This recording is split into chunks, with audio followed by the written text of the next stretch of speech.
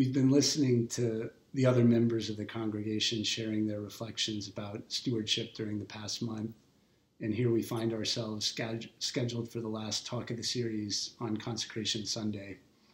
I'm not sure we feel qualified to be the closers, but we're glad to have the opportunity to share a little bit about why and how we support Old South.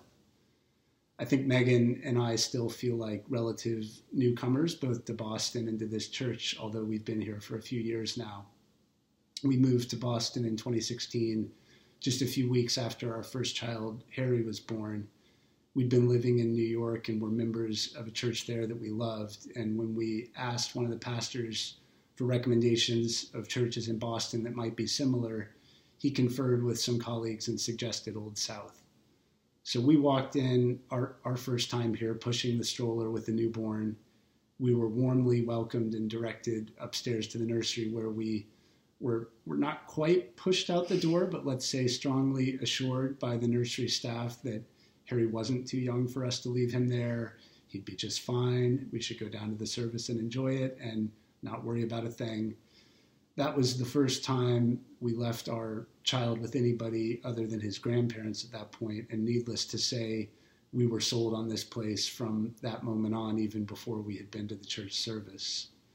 As we're here recording this video this evening, you see half the Smith family.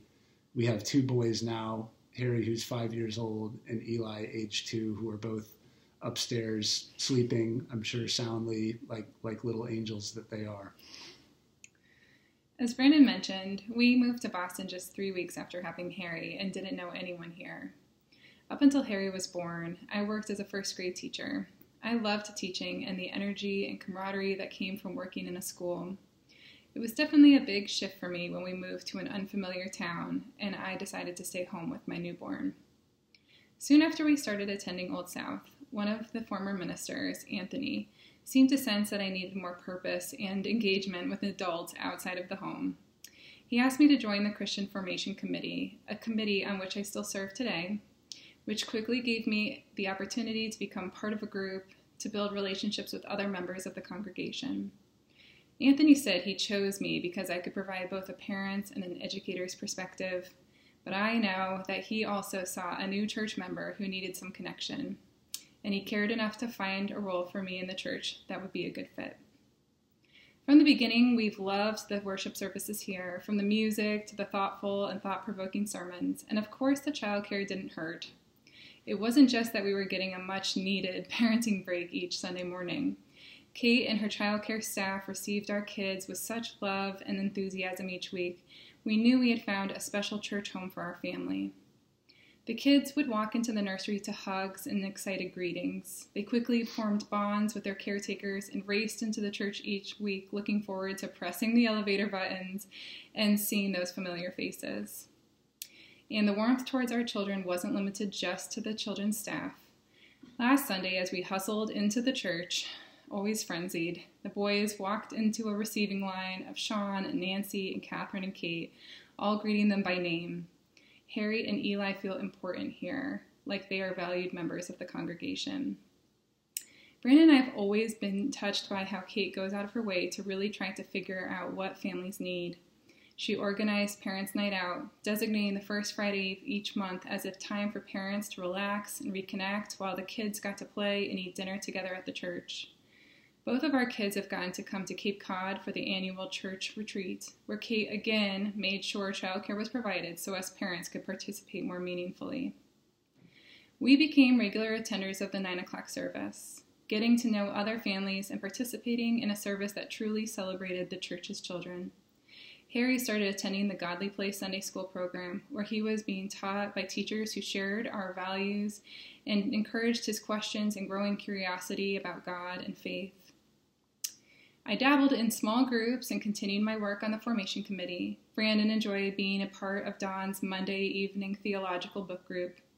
Worship service and community hours nurtured our faith, lifted our spirits, and called us to action. Then COVID hit.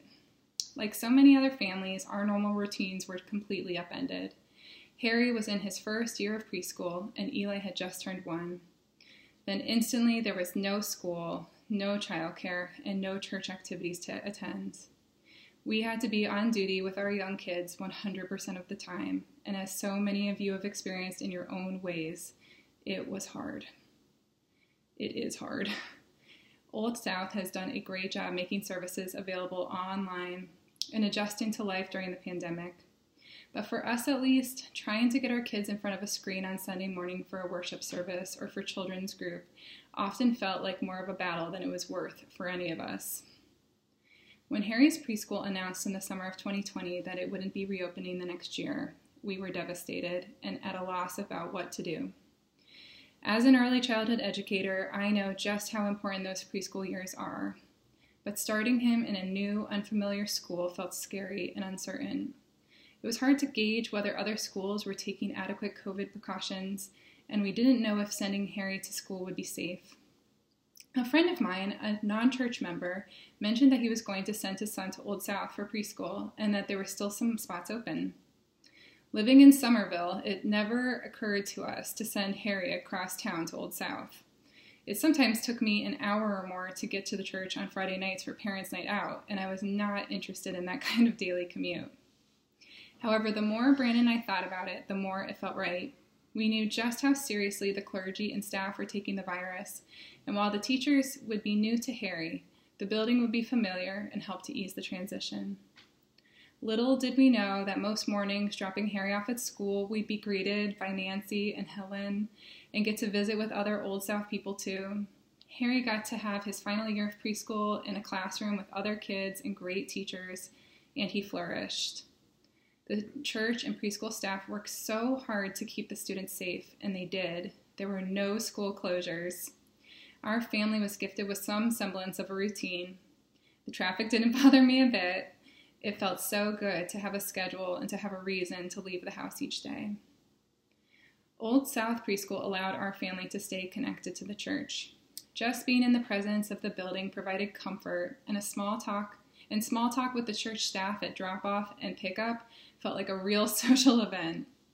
Midway through the school year, when the director of the preschool announced her retirement after 40 years, I volunteered to serve on the search committee for the new director. I could not let a chance pass by to further support a place that had done so much for our family.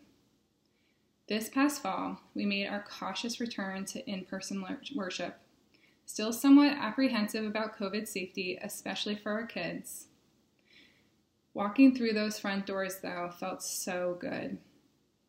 And as always, Kate bent over backwards to find ways for our kids to participate in the nursery and church school, while Brandon and I got to rejoin Sunday worship without having to wrangle the kids playing and fighting in our living room the whole time.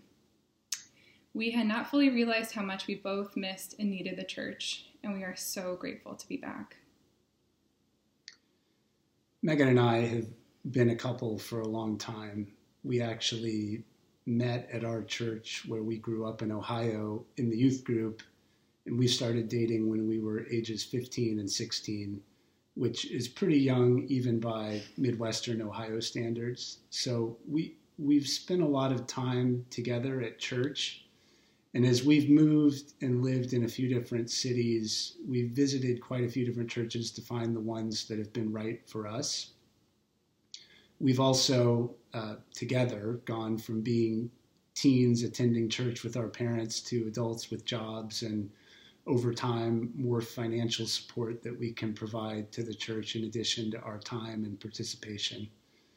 Pledging to the church has been part of our lives as a couple for some time, but it feels even more important to do now as our family has grown and we all benefit from what a church community provides in ways that for us make giving to church a priority over the many other good and important organizations, causes, and other things to spend money on that are available as alternatives.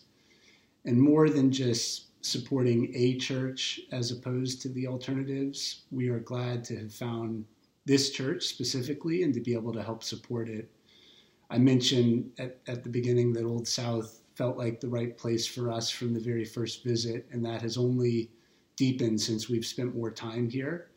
You've heard us talk about the children and family ministries and the welcome welcoming and inclusive environment that so many of us have experienced. A last aspect that we have really enjoyed and that makes Old South special is its long history with the congregation, dating back 350 years, and a sense of ongoing connection to that history.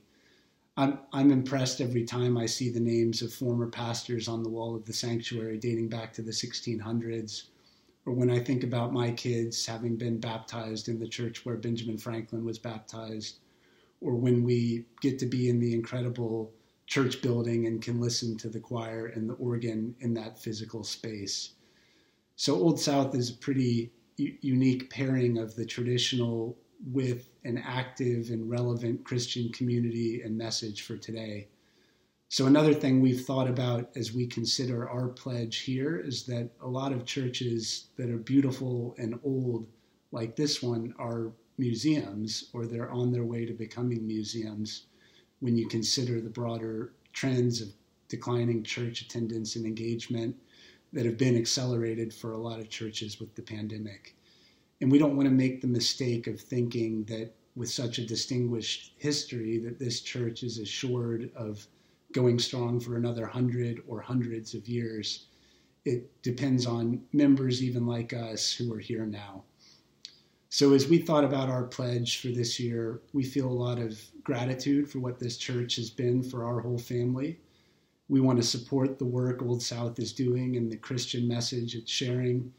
And we want to help to do our part to make sure this church will be here for ourselves, our kids as they grow up, and anyone else who is fortunate enough to find their way here as we did.